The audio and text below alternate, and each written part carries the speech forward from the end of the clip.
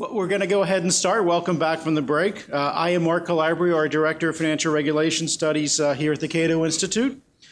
Most of the panels today you will have noticed focus on the economic arguments and sometimes the technological arguments for alternative currencies. This panel instead is going to take a look at the constitutional and regulatory aspects of moving to alternative currencies. I can say as someone who previously served as an economist on a congressional committee that unfortunately winning the economic argument is only half the battle and often not even that. In order to successfully move beyond our current monetary arrangements, we must also win the legal and constitutional fights, not to mention winning over public opinion. To do so, we must take a trip back in history to both the origins of our country as well as the origins of our central bank. What did the framers of both the Constitution and the Federal Reserve Act intend? How closely do today's realities match those intentions? The economic arguments presented today, as well as at previous Cato monetary conferences, which I should note are all online, so you could watch them for hours on end, will only be successful, in my opinion, if they're built on solid constitutional foundations.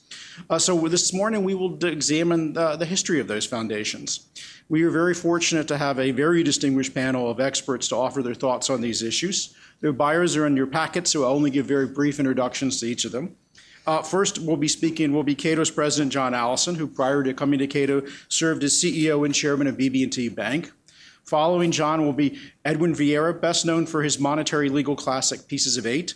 Edwin has also argued a number of cases before the Supreme Court, so he's not just a legal theorist, but also a practitioner, which I should emphasize is really a commonality on this theme, on this panel rather. While each of the panelists has a variety of writings and scholarship, there are also actually people who have done things. So again, I think that practical real-world experience that comes to this panel. Our final panelist is Walker Todd. Walker has held a variety of legal and research positions with both the New York as well as the Cleveland Federal Reserve Banks. Don't hold that against him. He's actually a really nice guy. And he's also one of the foremost legal scholars on the powers of the Federal Reserve, particularly its monetary powers as well as its powers to assist failing institutions. So with that, I want to thank all of our panelists, and I want to turn the podium over to my very intelligent, smart, charming boss, John Allison.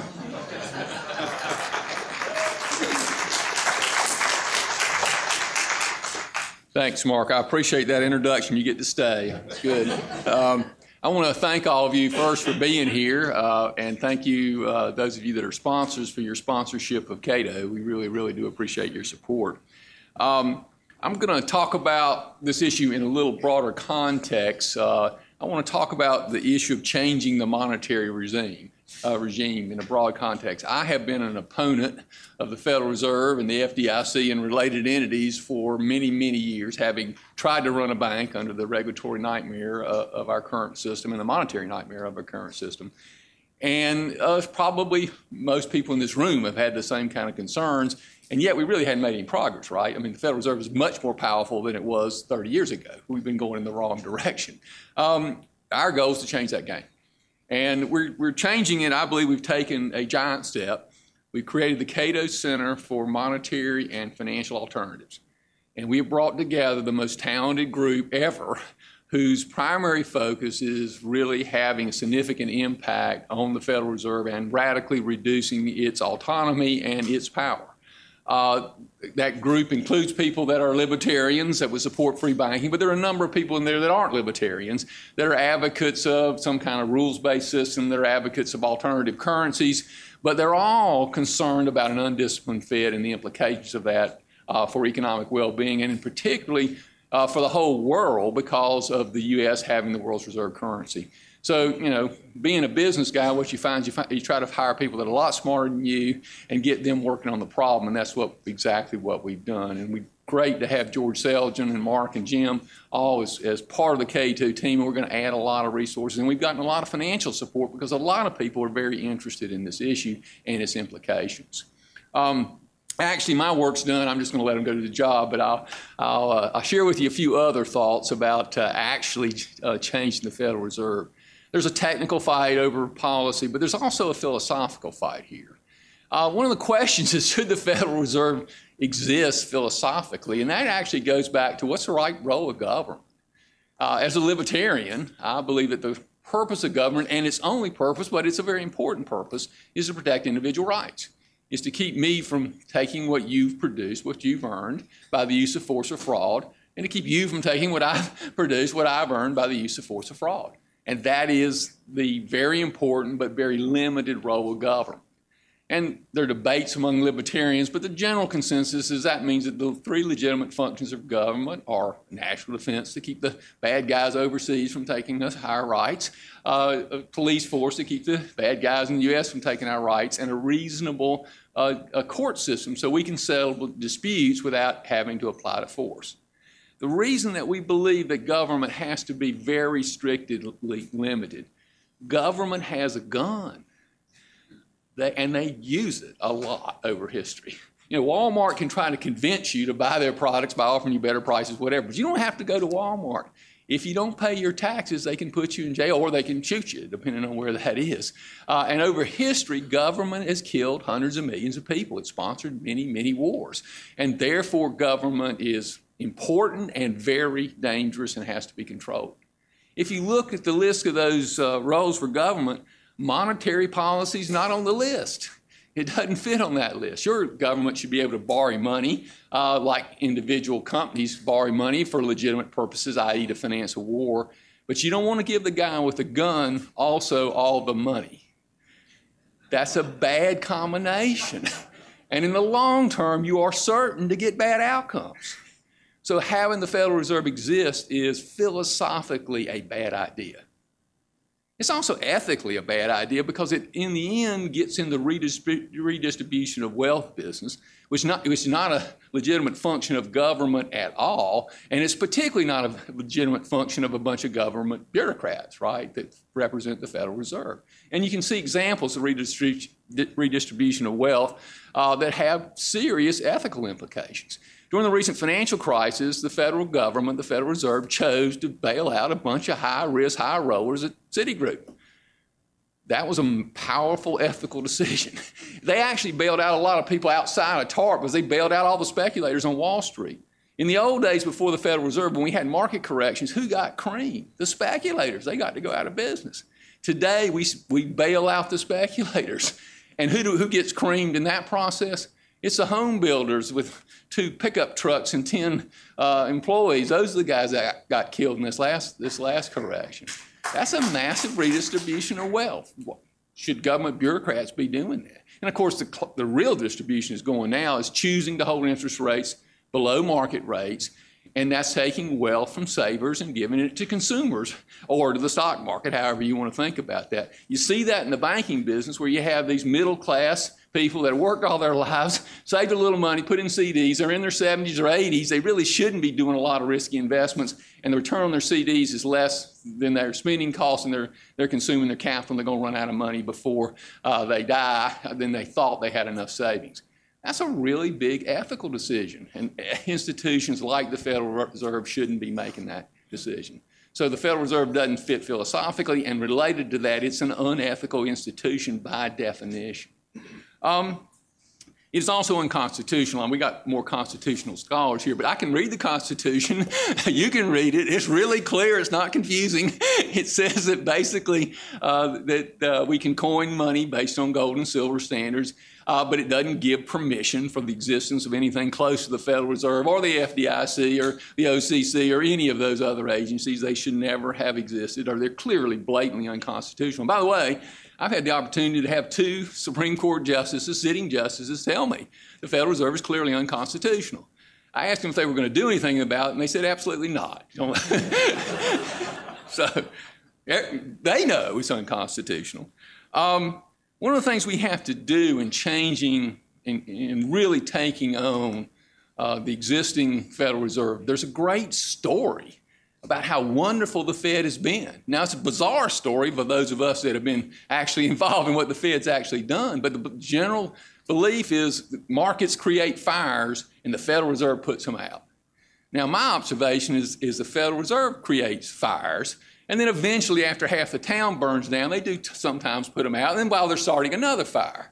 They're the causes of booms and busts in the economics. Yes, markets have correction, markets get overly optimistic, but the Fed magnifies those corrections. They, by their own admission, are the primary initial cause of the Great Depression.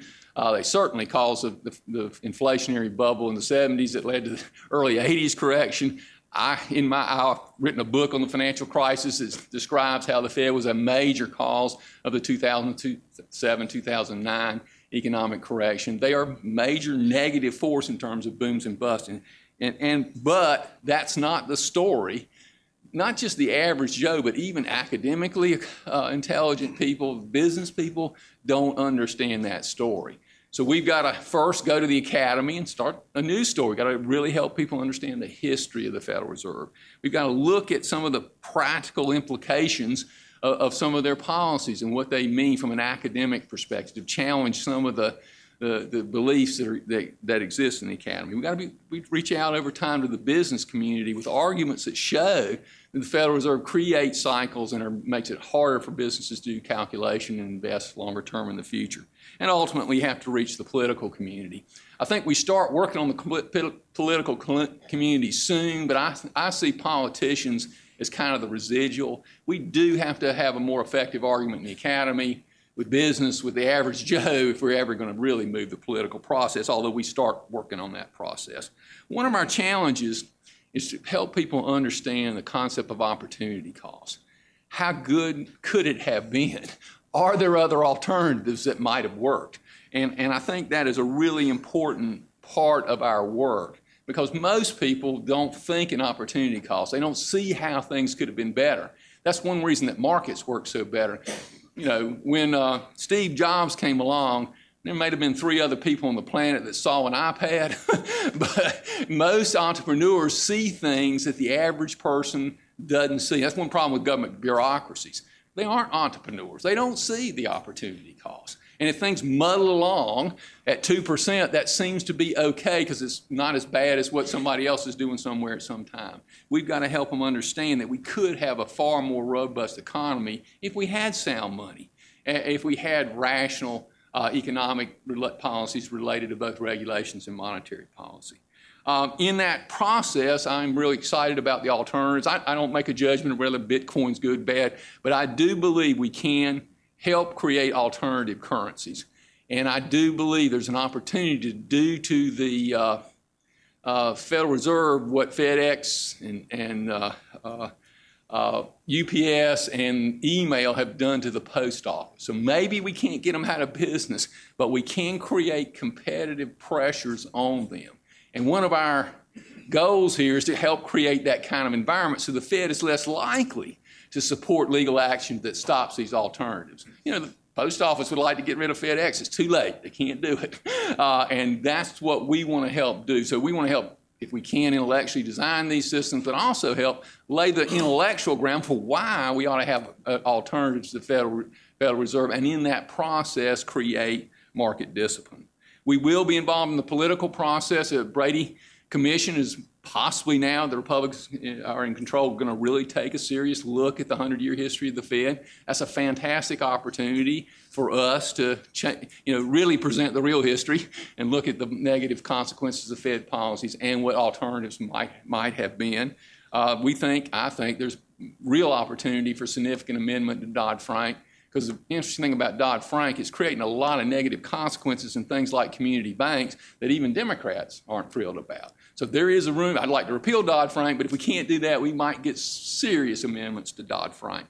One of the things, and Bert Ely is here, one of the things I'm very personally interested in is trying to create a private deposit insurance fund. It is doable. Bert actually designed a system back in the 90s that would have worked, and if it had have existed, the recent correction would have been a lot less severe than it was, because we would have imposed much more discipline on the large banks. They couldn't have gotten away. They have had regulatory capture. They got away with capital ratios that a market would have never tolerated, and private insurance pools would have never tolerated. And I think that's actually a doable concept. And a lot of the justification for regulation comes from the existence of deposit insurance, because the implication of the taxpayers backing up banks, then you got to have regulations that go with that. So doing something about the private deposit, about the FDIC, could be a big step toward bringing down the regulatory burden on the industry. One thing I would argue, it sounds like a hopeless task, taking on the Federal Reserve, because they got an incredible amount of power and they got a lot of money, right? On the other hand, the government needs them to finance their crazy spending days and their huge deficits. On the other side of that, I am almost certain that we will have another monetary crisis. You can't do what the Federal Reserve, it might be 10 years from now, it might be 15 years from now. And when that happens, we want to have laid the groundwork to say, instead of this time the Fed being the hero, let's let people really understand the Fed was the cause. And at that point, we might get radical change. So the long-term goal is to look for that opportunity when we have another monetary upset and be prepared to have radical change to the system. And in that, maybe in that process, get rid of the Federal Reserve with a radically different free market-oriented monetary and regulatory system. Thank you very much.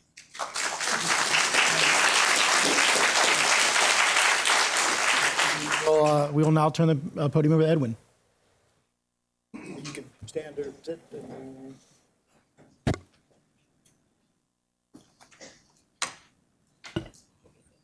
Thank you.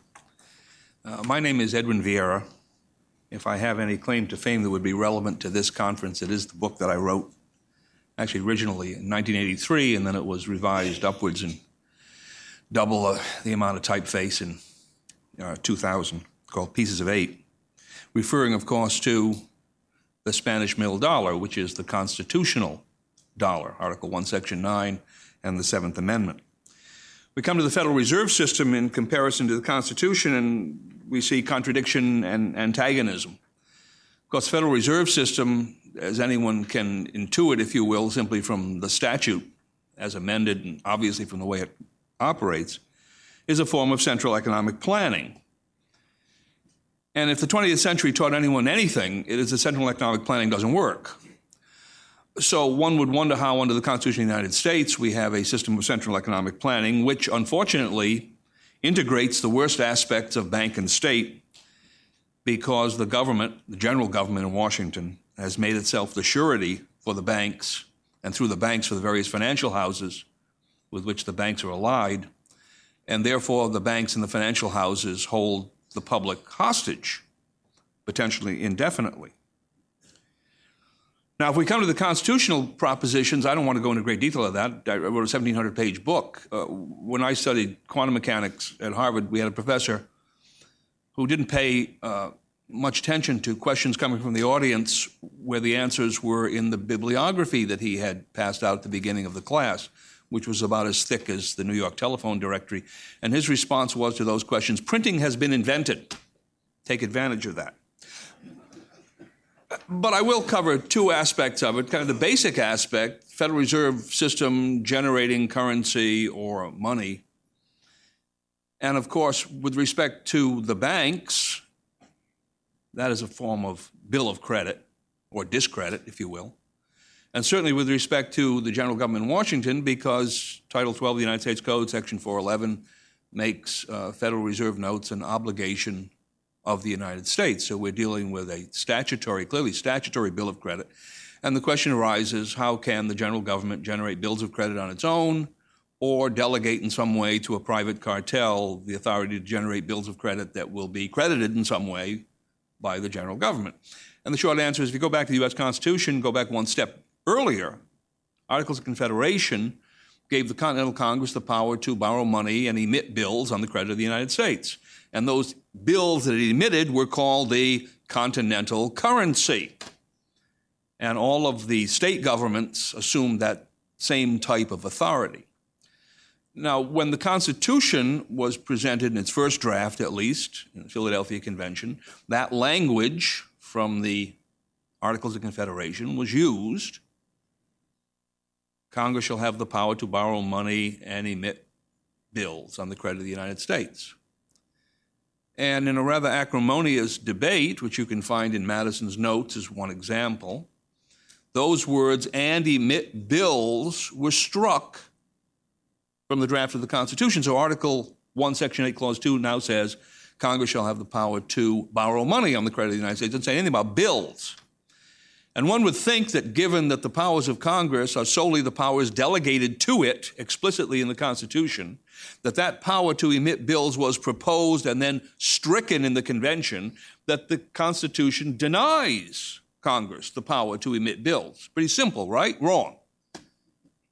Because you have this intermediate institution called the Supreme Court, which makes mistakes every day of the year. For those people who think the Supreme Court is some kind of Delphic oracle that gives us the right answer, read its decision in Payne versus Tennessee, Volume 500 of the United States Reports, the greatest work of fiction ever written by man. And there is a footnote there, runs about 3 pages long in 8-point type, which gives you all of the opinions of the Supreme Court, which they say reversed an earlier constitutional decision. And those are probably ones that explicitly did so and mentioned that earlier constitutional decision. They didn't reverse by implication or by saying they were no longer going to follow that or that was outdated or whatever. So the list is probably about twice as long. And that's our problem. Subsequent to the Supreme Court, Civil War, the Supreme Court decided a number of cases, Knox versus Lee, Juilliard versus Greenman, which upheld the authority of Congress to issue what amounted to bills of credit, but of course did not uphold the authority of the Federal Reserve System, which didn't exist at that time. What's interesting about the Federal Reserve System is it's a cartel structure.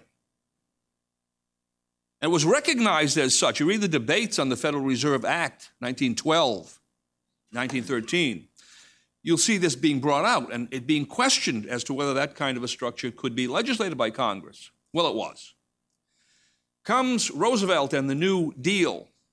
And one of the first things that Roosevelt put in his attempt to raise prices by killing pigs and pouring milk into the gutter was the National Industrial Recovery Act, which, if you read the literature of the times, people recognized as being parallel to Mussolini's corporative state system in Italy. Mussolini was not an opera buffa character at that time.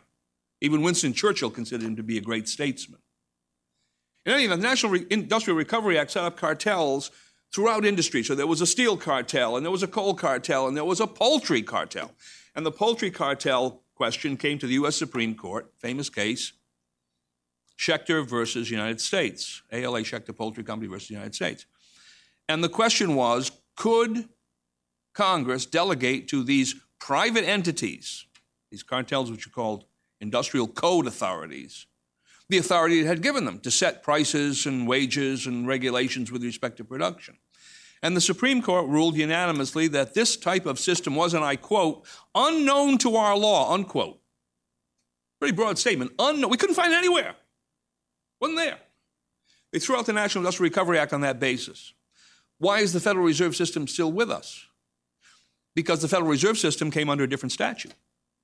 If it had been part of the National Industrial Recovery Act, it would have been gone. And subsequently, the courts have refused systematically to deal with this question for a very obvious reason. They can't solve it. They can state that a provision of the Federal Reserve Act or the whole bloody act is unconstitutional for this reason or that reason or violates some statute. But they can't tell Congress how to correct the problem. And there's the difficulty. So I can imagine that no justice, perhaps myself included, would want to throw the monkey wrench into the system without the ability to control the outcome of that process. And I think we're fairly sure to recognize that Congress is not going to solve this difficulty in the immediate future. The administration, the presidency, has powers left over from the Roosevelt era, what they used to call emergency powers. Pretty broad if you read them. 12 U.S.C. Section 95A is a pretty broad one. Gives sweeping authority to Secretary of Treasury and the President to control every aspect of banking activity in this country in an emergency situation, which they're the ones who declare when that happens. But you can't expect that the administration is going to do that because it's obviously in bed with the banks. So the solution that I'm proposing for years now, whistling down a wind tunnel to hear the echo, right? Nothing ever happens. That the states take over this role as the primary actors in the adoption of an alternative currency. And the reason for that is ultimately, whatever this alternative currency is, it will have to be imposed on public officials, hopefully at every level of the federal system. There really is no uniquely private solution to this as long as we have government in this country.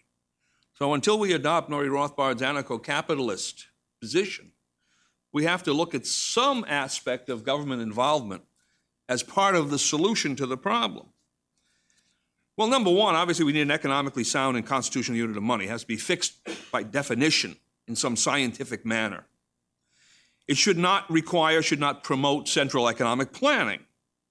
It should not be easily subject to political manipulation. That is, we don't want to have to manage it by means of some kind of monetary policy that the politicians are going to deal with. It should be tied directly to the free market so that ultimately its quality and its supply are subject to the people's control. It should be as technologically advanced as possible, yet proof to the greatest degree against technological failure or sabotage. There should be a simple yet effective means to introduce this unit of money into the present unstable monetary system as quickly and thoroughly as possible. And that should give the people of this country some degree of immediate protection from the crises that we're anticipating are going to continue, and that will enable the state and local governments and the free markets within those jurisdictions to continue to function in the event of some catastrophic failure of the present monetary system.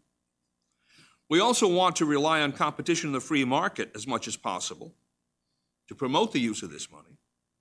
We want to protect the people of the state and local governments who adopt this money against intervention by rogue officials from the general government in Washington.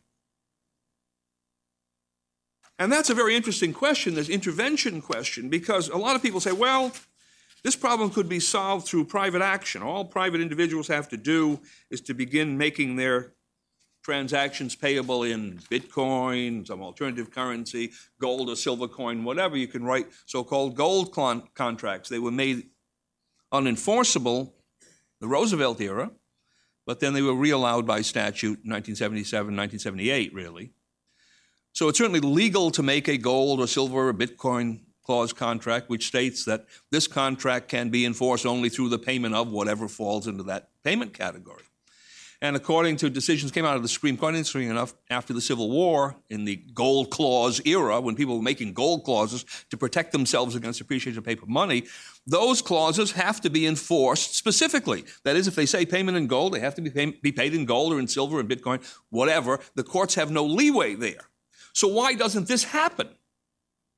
As you see, depreciating paper currency, why aren't more of these contracts being made, certainly in the business realm and in the realm of long-term business transactions? The answer is regulatory costs. You take the Internal Revenue Service position on a contract that is made in the United States gold or silver legal tender coins, American Eagles, American Liberty silver coins, legal tender coins. They have specific dollar denominations impressed on them by order of Congress, statutory authority. Constitutional authority, for that matter. Congress has the power to coin money and regulate the value thereof, right? And the IRS takes the position that those contracts have to be measured monetarily in the so-called fair market value of the gold or silver Federal Reserve notes, not on the face value of those coins. Notwithstanding that the Supreme Court in 1878 specifically addressed that question and said the opposite. The Thompson versus Butler case. So now the IRS says, well, it's a frivolous position if you take that position that the Supreme Court itself has said is correct. So what I have been proposing as we go through the states, Article 1, Section 10, Clause 1, no state shall make anything but gold and silver coin a tender in payment of debts, anything but, which means the states reserve the power to make gold and silver coin a tender in payment of debts. What kind of debts are we talking about? Generally speaking, those are contracts, probably commercial contracts in most cases, that arise where? In the state courts. So we have an explicit reservation of constitutional authority within the original body of the Constitution. This is not something that you find in the 9th Amendment or the 10th Amendment. It's right there in the original body of the Constitution, and therefore it controls and limits all of the powers of Congress. The power to coin money and regulate the value thereof, the power to borrow money and implicitly to emit bills, which doesn't exist, but they say it does. All of those powers are limited by this reserved power of the states not to make anything but gold and silver coin tender of payment of debts. And the only thing I would expand on that is to say today we can use electronic gold and silver, which gives us all the technological advantages of something like Bitcoin, leaving the anonymity aside, ties us directly into the Constitution, ties us directly into the free market because it's using gold and silver, which is generated by the market, and removes the states and localities and people within that jurisdiction from the overarching control of the U.S. government. And if the tax authorities want to deal with that, their simple solution is, for those transactions that are made in gold and silver, generate a new Schedule X. And people report those gold and silver transactions and pay their taxes in the medium of exchange that they've used. And I would be willing to bet that if this kind of a system were put into play, and actually the Supreme Court's already ruled it would be constitutional, Lane County versus Oregon, go read that case, that you would see a reversal of Gresham's law.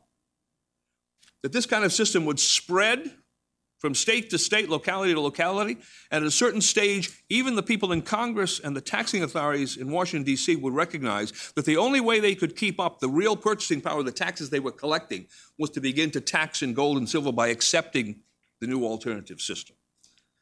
Thank you.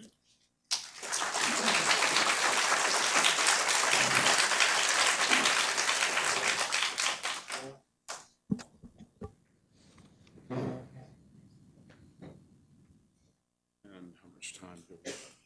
15.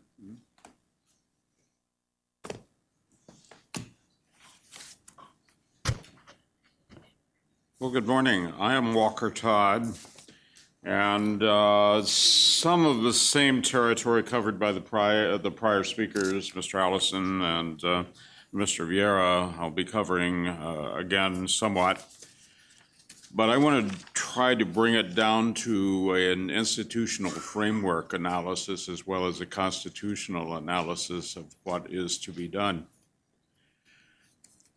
I wrote a paper years ago that was never published, and I'm trying to get it out the door in the context of this current paper for the Cato Conference on what I called 10 Fundamental Truths About Money and Banking. And I wrote that paper originally to try to remind economists especially that the hip bone is connected to the thigh bone is connected to the knee bone, and so on.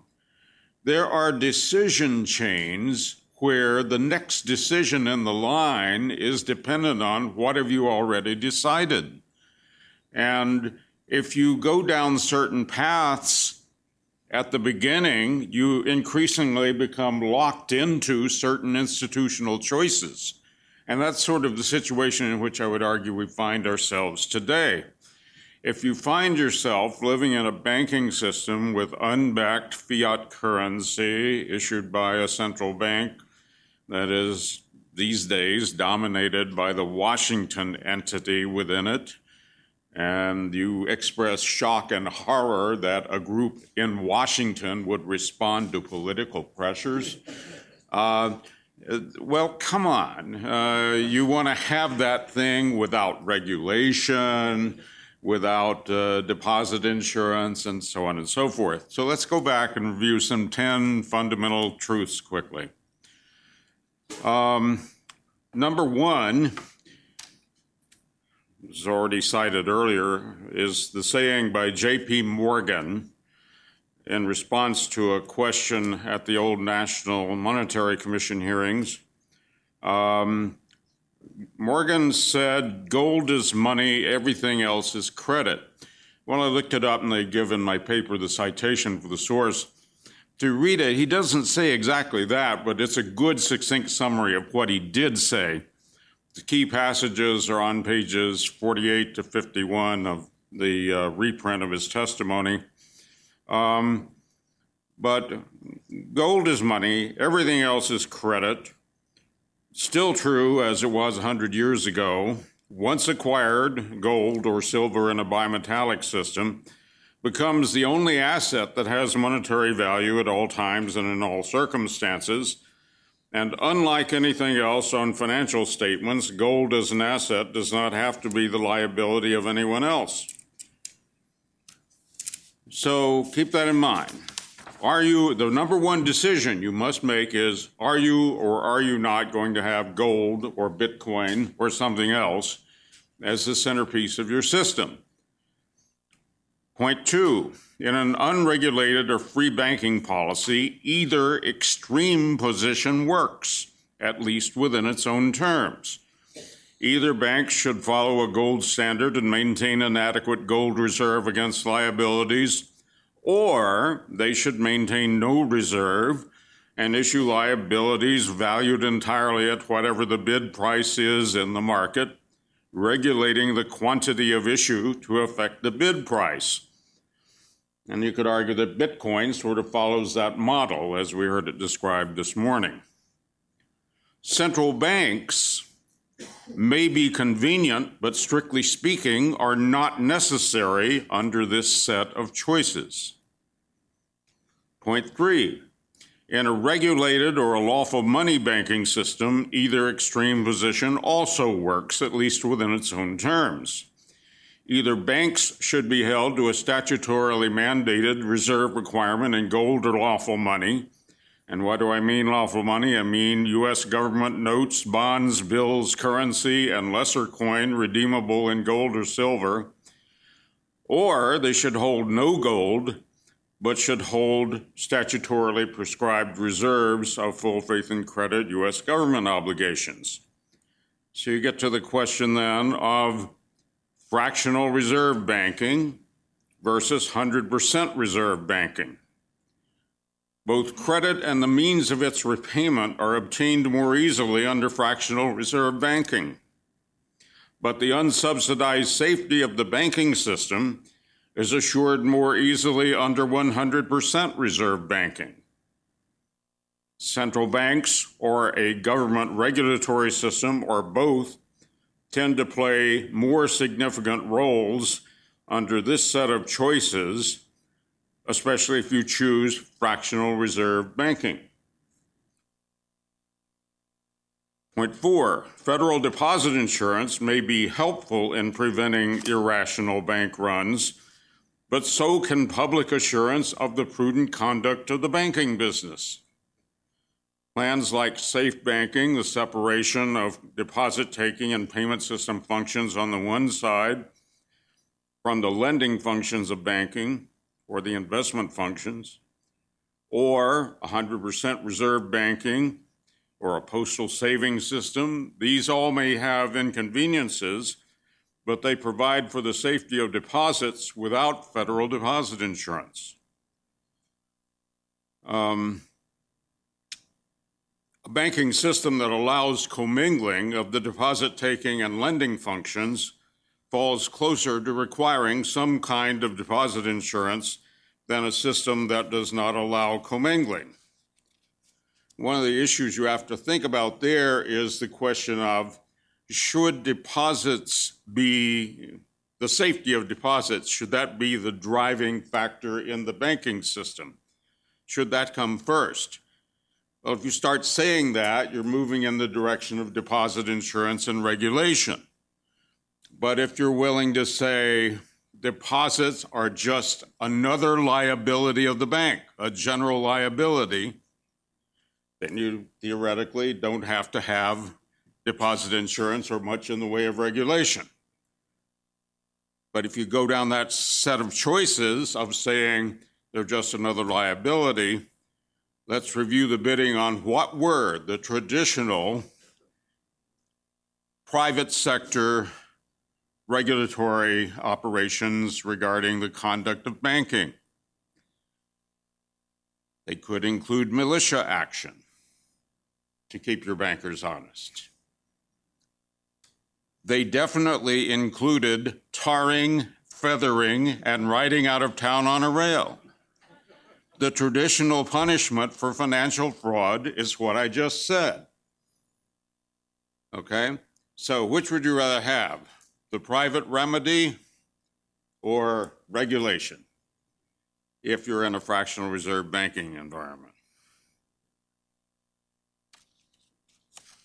Point 5, allowing depository institutions to engage in risk-taking activities that are not closely related to the traditional business of banking normally should require segregation of those activities from the deposit taking and payments function to prevent adverse consequences of the risks from endangering the value of savings and payments. If you wind up allowing near gaming activities inside the insured bank or inside registered broker dealers holding customer funds, you're begging for trouble. It's like lining up dominoes so that the fall of one ensures the fall of all. The latter-day version of that is, in the aftermath of the recent crisis, all the big banks that are large players in the derivatives market gradually moved their derivative operations not from subsidiaries, they were in subsidiaries of the holding companies. They've now been moved inside the insured banks, so that the perception among the market players is the regulatory system, the deposit insurance apparatus, guarantees that the derivative claims will be paid off in the end, somewhat as they were in the fall of '08. So the regulators haven't done anything about that yet. Bank of America was the last to do this, and I think they did it in 2011. So the issue has been on the table for 3 years with essentially nothing done by the regulators to back it out of the insured deposit system. Skipping down a little bit, it's a mistake to have a central bank that is charged with a currency issue and overseeing the supply of bank credit, and then authorizing that same central bank to make loans to the institutions that it supervises. Because the temptation arises over time that supervisory or regulatory mistakes will be papered over or covered up by a timely and not very well publicized discount window loan, which could even be of an emergency character.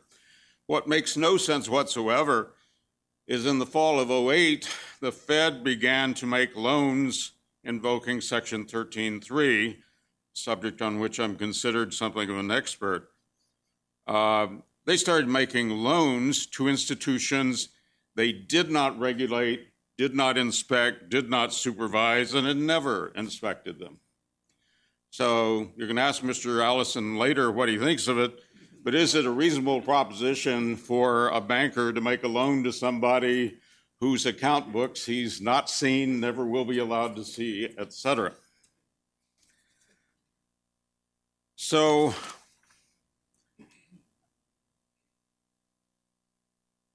remember that in a free market banking system, which we tended to have somewhat before the Federal Reserve existed, the old National Banking Act system was not a bad system.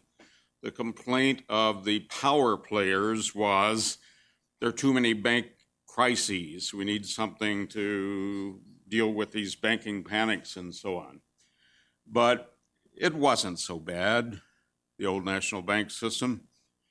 And in that system, could you be a national bank only if you were a corporation? Question. Corporations were allowed to have bank charters. But the answer is no. One of the issues that confronted the old Reconstruction Finance Corporation in 1932-33 was that the majority of American banks were not corporations, and the vehicle chosen for federal assistance to the banks was purchase of preferred stock. Well, if you're not a corporation, you can't issue preferred stock.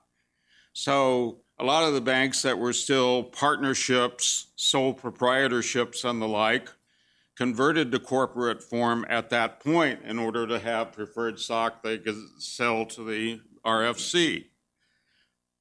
There are a few private sector banks still operating not in corporate form.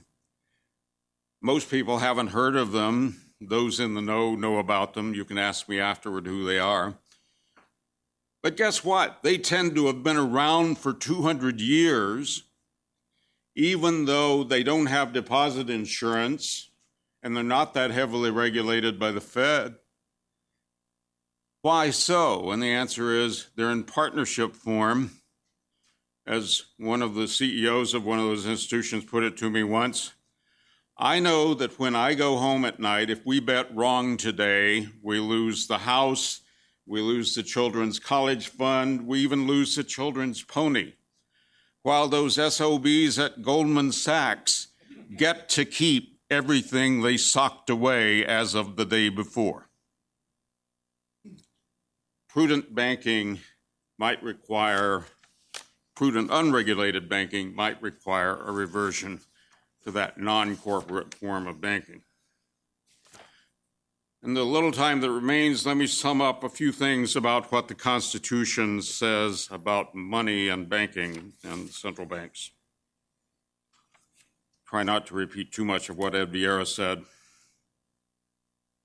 I've written as follows regarding state-issued currency notes. The states are banned from passing legal tender laws for anything except gold and silver coin. Bullion seems to be accepted and cannot be made legal tender. Ed may disagree with me on that, but we'll see. This means that state legislatures could proclaim bullion or anything else a form of money lawful for commerce, exchange, the payment of taxes at the state level, but the states cannot require private persons to accept anything other than gold or silver coins. A legal tender law requiring the acceptance of alternative forms of money usually affects property rights negatively by requiring an exchange of things of value for things of lesser value. What about the power of Congress to authorize the issuance of legal tender paper money? I would say today, alas, the Constitution does not prohibit Congress from authorizing legal tender paper money. When this issue was debated in Philadelphia in 1787, even George Mason agreed that the hands of Congress should not be tied in an emergency on this point. And if I can find I can give you the dates of those statements to look up in Madison's notes. On that issue, the issuance of paper money, that is debated on August 16, 1787.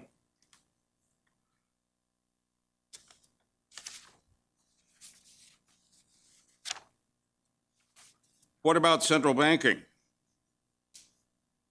Well, on September 14, a proposition was introduced by Benjamin Franklin, September 14, 1787, to amend the proposition for cutting roads and post roads to say, how about canals too?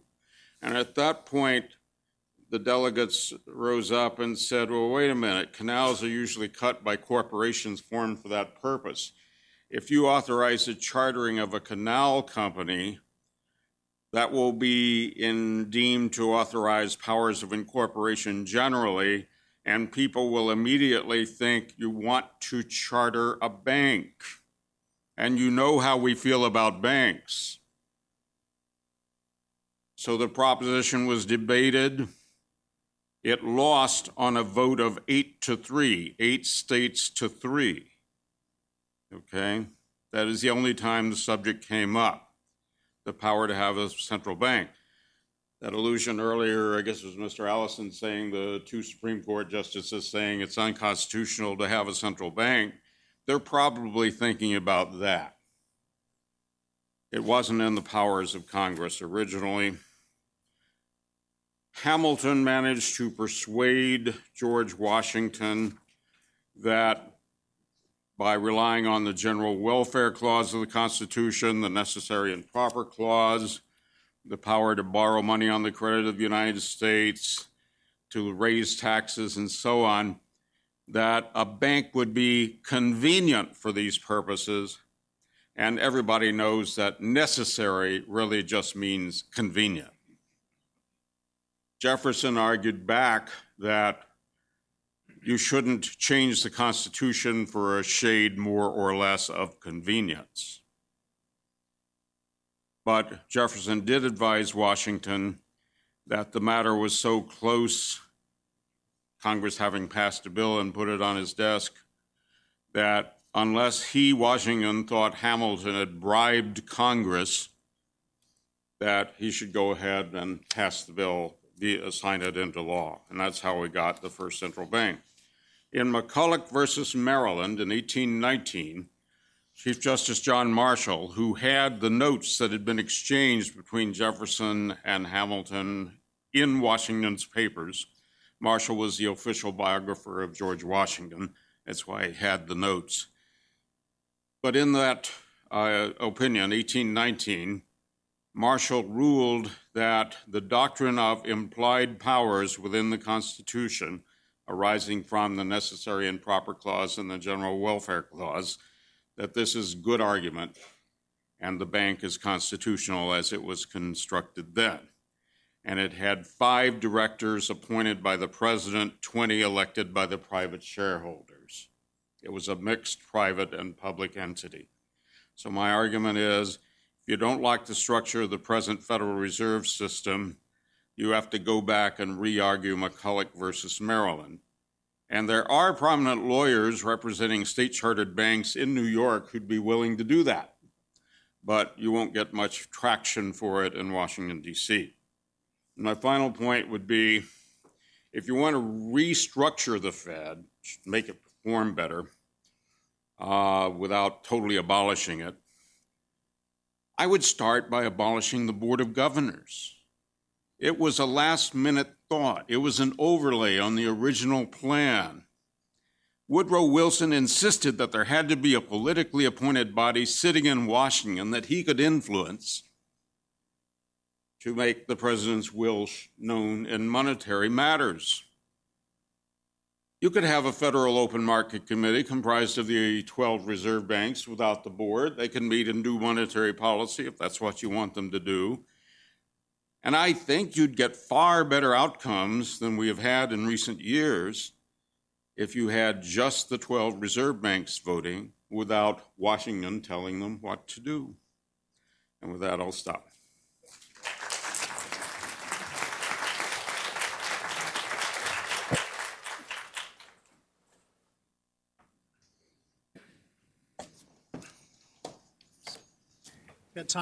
We've got time for a few questions, and I will emphasize questions, not statements. And also wait for the microphone to come to you. Identify yourself and any affiliation. We'll start over here.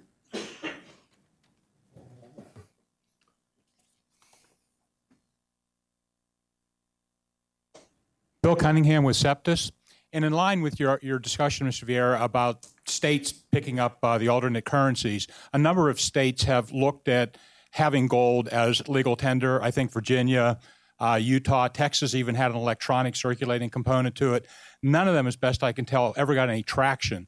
Is there anywhere in the United States now where there is some potential traction? And if not, how would you get that kind of a movement started? Well, of course, one of the problems is that the state legislators don't understand this problem as within their area of authority, let alone expertise. You talk to the typical state legislator, and I had this experience in Virginia trying to get a study commission set up to look at the possibility of alternative currencies. And the response was generally, well, that's a problem for the U.S. Treasury, that's a problem for the Federal Reserve, it's not a problem for the Commonwealth of Virginia. Exactly wrong, but typically that's what they do. Then secondly, statutes such as the one passed in Utah, these people are moving on little cat's feet. And so the first step that they wanted to take was, let's declare in Utah that United States legal tender gold and silver coins are legal tender in Utah. Big deal. Of course they are. You couldn't declare the opposite, right? What is this all about? What they needed to say under that statute was that the gold clause contracts made in the state of Utah with those coins had to be specifically enforced by the Utah court, so you wouldn't have the judiciary playing some of these monetary substitution games. And then somewhere in the statute claim that this authority they were exercising in the statute derived from their constitutional authority to make gold and silver coin a tender and payment of debts, so as to obviate the possibility of Congress coming back again with a gold seizure trick that they pulled in 33 and 34. And that's where the legislators, the yellow streak shows up. It's not so much a matter of they don't understand as they bloody well do understand that they don't want to go directly against the authority of the government in Washington. My response is, well, if you don't go against that, you're going to go under. Those are your choices. Sure. And I endorse everything that Ed just said. He has been one of the leading lights in this crusade to get the legislatures to adopt at least U.S. gold and silver coins as a legal tender within the states. It's a self-evident proposition, and it's shameful that it gets as little traction as it does. Do you want to talk about the tax aspect, the effect of the capital gains tax, though, that is the problem right now, sales tax on these coins? Yeah, that's the thing that will kill all of these alternative currencies. The IRS takes the position that U.S. gold and silver coins, although legal tender and denominated in dollars and statutorily designated by Congress and so forth and so on, these are property for the purpose of calculating taxes. So you get a $50 United States gold eagle as your, quote, income, taxable income. What's the value of that for tax purposes? It's not 50, although Congress has said that it is. It's what, 1,200 or whatever the free market value is.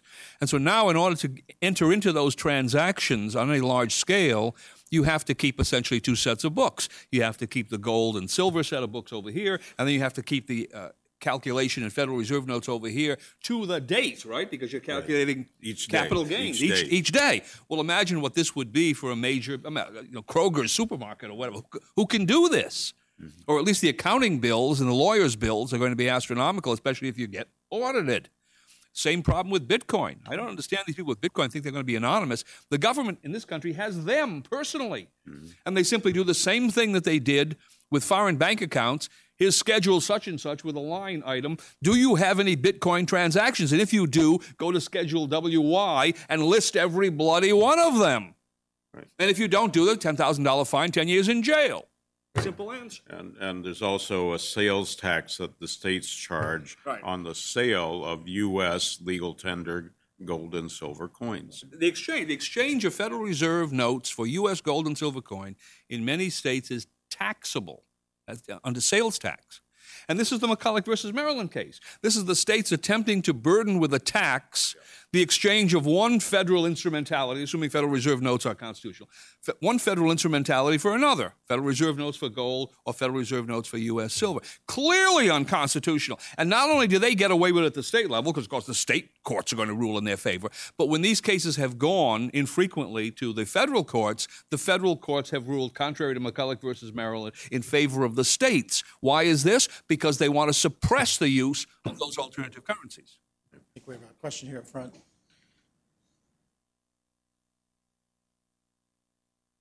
Carl Gollivan. No state shall make anything but gold and silver coin the tender in payment of debt. Roger Sherman, I believe, is most responsible for putting those words in the Constitution, author of Caveat Against Injustice.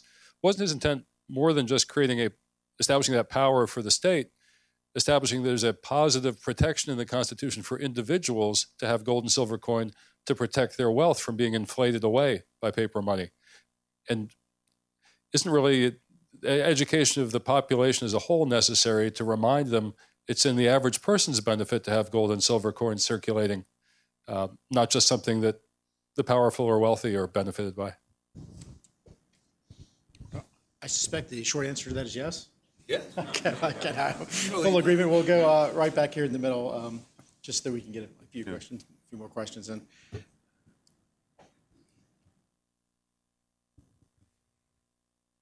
Hi, this question's for Walker. Brad Jansen, freebanking.org. Walker, I like your idea of sort of decapitating the Fed and getting rid of the Federal Reserve Board. Why not then go a step further and remove the geographical restrictions on the Federal Reserve branch banks and let them compete with each other and have competition in central banks? Interesting you should raise that question, because back around 1990, it was before Jerry Jordan and I think even before Lee Hoskins at Cleveland, I was trying to encourage Karen Horn to do the same thing at the Cleveland Fed. One of the issues goes back to an accounting change forced on the reserve banks by the Board of Governors in the 1970s. Previously, each reserve bank was accountable for its own Federal Reserve notes. And after the change, they were all thrown in a common pot, essentially, and each bank is accountable just pro rata based on capital and surplus. But if you stuck to the old system And the old Federal Reserve bulletins publish tables showing you which reserve bank owes what to whom.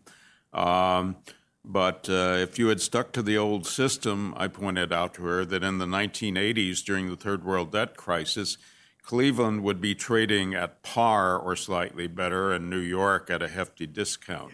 I think that's fair to say. Right here in the middle, I will note that the thrift version of the original Federal Reserve, the Federal Home Loan Banks, is a big question of whether you could be able to use competing Federal Home Loan Banks. And while that's still an open policy question, I'm not sure that that's working out for the best. Right, exactly. I agree with you that in practice it's not doing so well. Jaime Narbonne, president of the National Economists Club. My question is, which type of banking system is more prone to state intervention and regulations? A free banking system with fractional reserve banking, or 100% deposits banking system? I'll start, but John may want to talk on that too. Yeah, let him go first. I think you have to set the context either way. I mean, the motivation for governments to regulate is usually to control. It's not really about protecting depositors and those kind of things. Those things are actually fairly easy to do. There's lots of ways you could do that with private insurance pools, et cetera. So if you look at, let's go back to years ago, the state banks before the Federal Reserve, they were forced basically to keep reserves of state bonds, which were used to build railroads that didn't need to be built. And so I don't think you should see regulation as really about safety and soundness.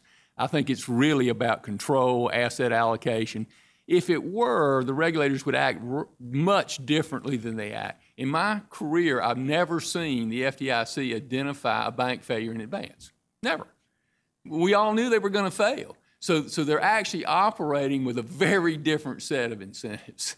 And that goes to public choice theory. The reason they don't do that, in the good times, bankers often have political clout. So who wants to go in when you can't really prove the bank's in trouble and create problems when it's just going to hurt your career? But then after the fact, when the banks get in trouble, then they overreact on the other side because making bankers bad guys. So I don't think it's the design of the system.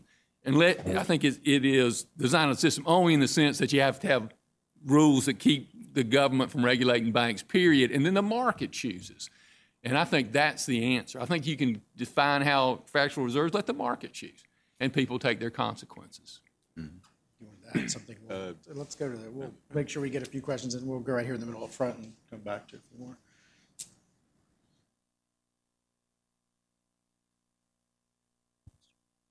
I guess one step more primitive than going from whatever modern money to gold would be going to barter. There you go. So now, but my question then would be, if you had a contract set up on barter, at least since they passed the Income Tax Act, and courts still have to regulate contracts even if they're based on barter, and sometimes it's hard to force someone to perform a service or whatever, so the court would be forced to settle those damages in something, and typically that would be monetary payment, dollars in exchange. So could you address that more primitive system as a way to understand how a gold standard or other central banking standard might work?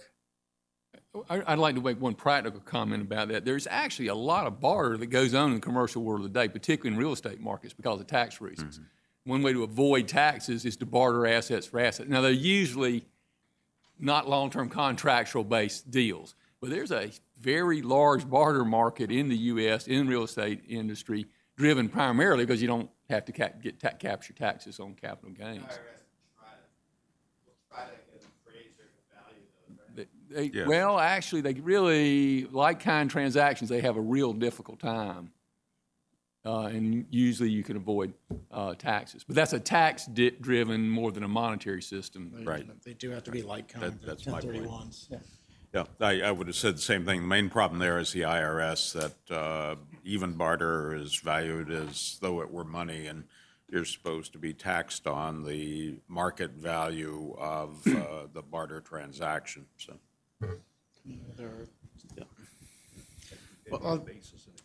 Right, as compared to basis, he points out, yes. Exactly. Let's take a question over here. I guess one could speculate if the Federal Reserve keeps going on this path, part it might become increasingly more attractive. Right. Terry Savage from Chicago, Illinois. Professor Vieira, I've heard you since CMRE back in the 80s espouse these thoughts. Constitutional issues aside, I'm from Illinois, a state which has a $100 billion deficit in its pension plans. I mean, not out into the future, just real deficit now. City of Chicago facing more than a couple of $1 billion of deficits for its police and fire and teachers' pensions. So how could you possibly think that those people who are months behind in paying their bills and dependent on federal revenues to pay their Medicaid services and so forth, how could it possibly work that the states, maybe excepting Utah, could enforce some kind of solid money contracts or go on to a gold standard themselves? Well, you're on the Titanic, and it's sinking. And now the question is, well, there aren't enough lifeboats on the Titanic. Our Titanic, we have the possibility to build a few lifeboats. And saving some more people is better than saving no more people. And I'm sorry that you live in Illinois, but it goes back to the question this gentleman raised over here. If people don't understand what's going on, they're going to be fleeced. Right. And you talk about pension funds. Here's an example. I had a case long ago, actually 2 cases, in the Supreme Court of the United States dealing with public sector unionism. Mm-hmm. And the first one we had was a case called Abood versus Board of Education. You can look this one up. And actually, you have to go to the Supreme Court archives to look up what's important in the case, what was actually argued, not what they told you was argued in the opinion, because that's all baloney. Right? But what was actually argued. And what was argued to them was, in this particular case, that you couldn't give these public sector unions, teacher union in that case, AFT, American Federation of Teachers, you couldn't give them the kind of authority that they wanted to get over non-union employees, forcing the non-union employees to recognize them and pay them money, because this would so solidify the union's position politically that it would end up at both sides of the bargaining table, and you would see pensions and other wages and other settlements going through the roof because there would be no political accountability in the system. And only one justice even mentioned this tangentially, Justice Powell, in a concurring opinion. He said, well, you know, the voters and the other people might have something to say about this because they're going to be affected, but that's not part of this case. Wrong. That was what was argued to him. All right? So they allowed that to happen. And then there was a subsequent case called Minnesota Community Board of Faculty Association versus Knight, which dealt with the NEA, which went even further into that problem. And they fudged that one as well. So if you want to know what the main problem with municipal finance and these excessive pension funds and wage settlements and so forth and so on, I can name 12 or 13 particular individuals in this country who are responsible for that because I was involved in those cases. This was not an accident. This was something that was done really intentionally. They were told what was going to happen, and it happened. Yeah. Also, I would chime in that if the gold standard had applied in Illinois, they couldn't have made those pension promises in the first place because it would have lacked all credibility. I think we've got time for 1 or 2 more quick questions over here. I guess the moral of the story is the pension system, our pension system is even worse shape than our monetary system, perhaps. In Illinois, the pension system's worse. In Ohio, it's okay. My name's Theodore Gebhardt. This is a question for John Allison.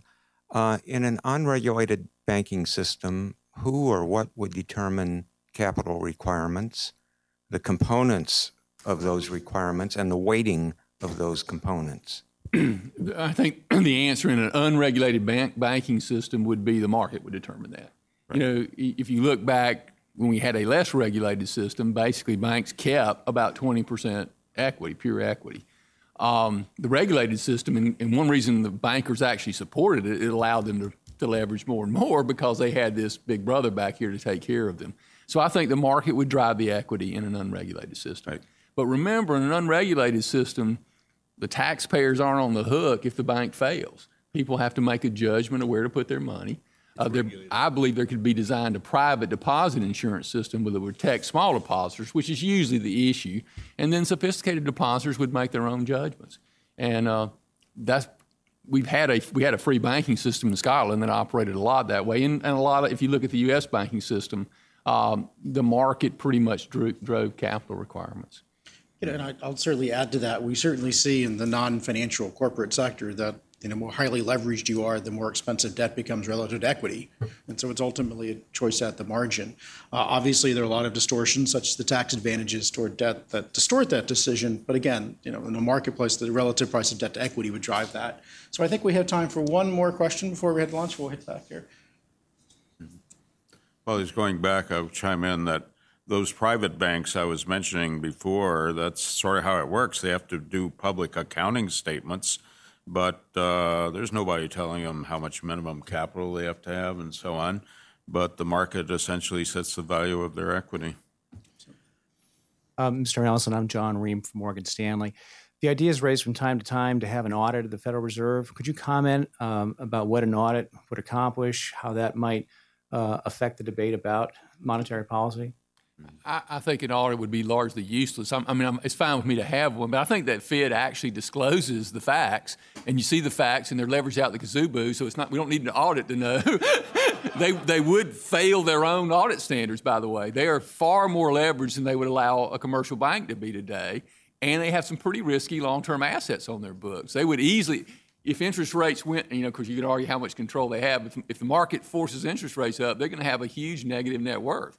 Yeah. So an audit's fine, but I don't think it's material because I think they actually disclose, and I think you can actually figure out that they're broke. They're not broke, but they're highly risky. Except, of course, they can print money, and there are implications about that. If I can parse that out a little bit, while I very much agree with John's point that I think an audit would achieve a little bit of good, not a lot. Often in Washington, what is thought of as a GA audit is not necessarily a financial audit, but a policy program audit.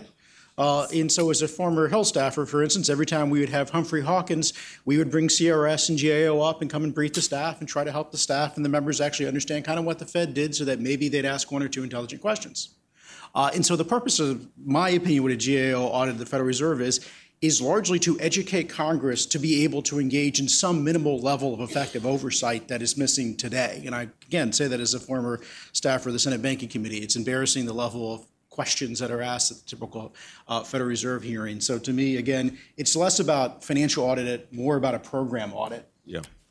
Title 11 of Dodd-Frank Act has provisions for audit within it, but they are limited to the emergency lending period, roughly year-end 07 to 2010. And I was asked by a Hill staffer when that was in committee, when they said, here's your choice.